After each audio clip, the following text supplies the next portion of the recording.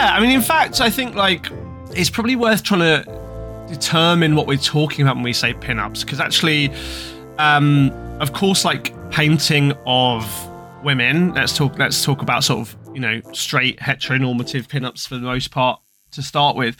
Like that idea of, you know, the classical nude and then the kind of neoclassical nude, which is kind of, you know, presents in 19th century art this particular kind of fantasized female body that gets to be naked because it's not, you know, they're often kind of allegorical figures like of you know, justice or some kind of national allegory, or they get to be you know, goddesses from Egyptian mythology. Venus, for example, Botticelli's Venus is, you know, a very famous example of that.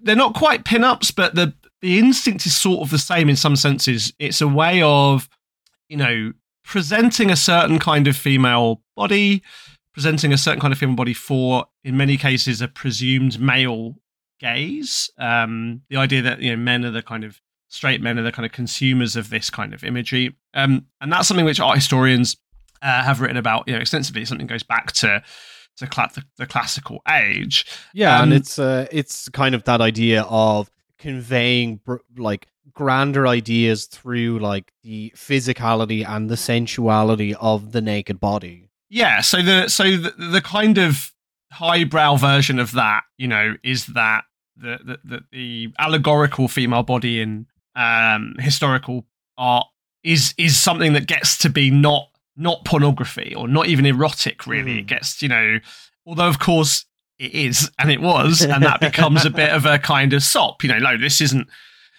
pornography, this is grand painting. Don't let Matt near the Roman statues, he'll get too excited. And of course, like all of the conversations then, all of the sort of tropes, which then become codified in pin-ups, the way that women's bodies are drawn specifically, and we'll talk about some of those specifics later on. The poses they're using, the kind of implied relationship with the viewer, their relationship to kind of things like domesticity and sexuality, and you know, their relationship between their brains and their bodies. All of these things, all of these tropes, they are encoded in a long, you know, hundreds of years, centuries long kind of set of culturally contingent ideas about how the female body is drawn. And like, again, we're not going to go into the kind of, you know, deep, complex and many layered decades of feminist theorizing about the history of the nude in art. We can talk about that. But I think as we get into pin-ups per se, it's worth bearing all that in mind, that these have a kind of history that underpin them. You know, like all images, the pin-up images we're talking about exist as a product of a certain kind of cultural chauvinism that's been produced over several centuries in the Western imagination. And also, right, like you talk about cinema, and we'll talk about that as well. Of course, all of these art forms which intersect with each other, they then produce and change and reinforce each other in mutually interesting ways. You know, once the Hollywood starlet moves onto the photograph and then into the illustration, and then onto the nose cone of the plane, of course, then that moves back into Hollywood as that particular kind of body, that particular kind of femininity gets idealized. And then you have the versions of it that are subversive and are complex. So, yeah, all of that is to say, when we talk about pin-ups, we're sort of, in some senses, arbitrarily drawing a little bit of a line.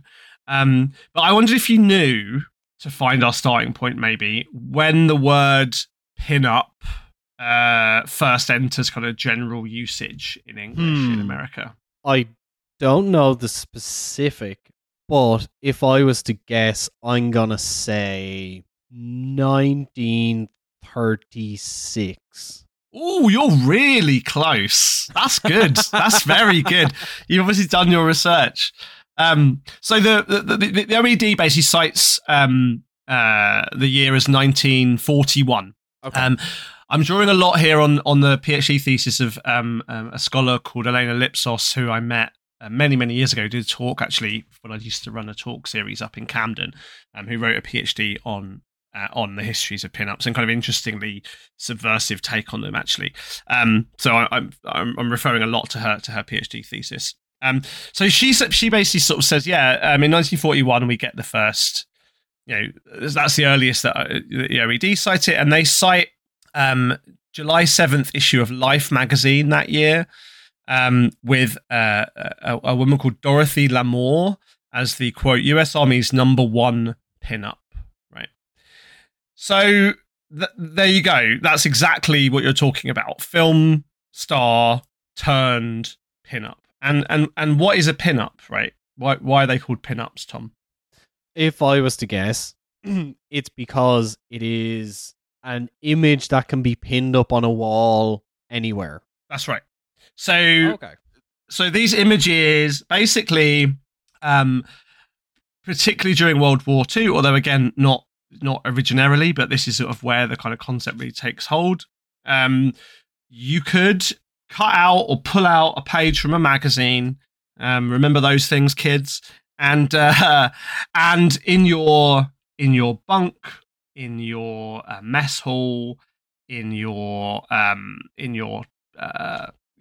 of carry case, your trunk, your steamer trunk, you could, with a little drawing pin, with a tack, with a pin, you could pin these girls up, and they got to be kind of, basically kind of fantasy material, erotic material, for these men who were away from home, right? So very, very quickly, magazines, and of course, like this period, the 1930s and 40s, coincides with really the rise of popular publishing.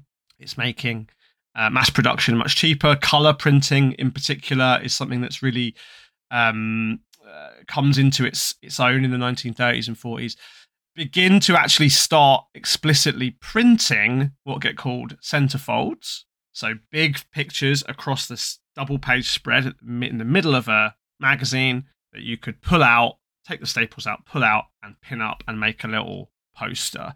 And those pages basically are the where we get the term from, right? Very, very straightforwardly. The most important, I suppose, of these, and the most influential of these, and the home to kind of most of the most interesting one, the most interesting and famous artists. And we're going to talk about three artists today in particular: George Petty, Alberto Vargas, and Gil Elvgren, three American, or actually in the case of Vargas, Peruvian-American illustrators.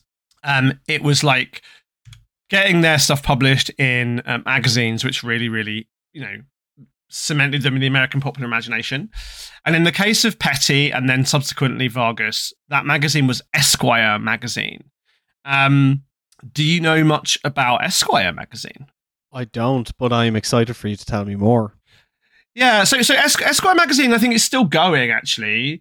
And it was a kind of, I don't know what's the best way to explain it. It's sort of like, kind of a sort of general men's magazine without many of the connotations that I guess that term has taken on post the 1990s. Although, of course, that 1990s, lad mag culture has a lot owing to that, retrograde era of the 30s. It's not Nuts and Zoo. It's sort of, it is the precursor to that, but it's not Playboy, I guess, is the point. Like, as we'll talk about and we'll come to, when Playboy was first published in 1954, it really put an end initially to this kind of magazine, a sort of gentler era. But Esquire is this magazine which published sort of, fiction. It published little bits of news. It published kind of lifestyle stuff, I guess we'd call it today. It published these pinups. And so probably the first kind of iconic pinup artist is this guy called George Petty. And he'd been, his stuff was so, if you want to Google image search his work, Tom, and while I'm talking, like, let's have a look at it, because he was like, absolutely the kind of, originator or kind of, delineator of this style. So much so that his style the way that he painted girls became known as like the petty girl.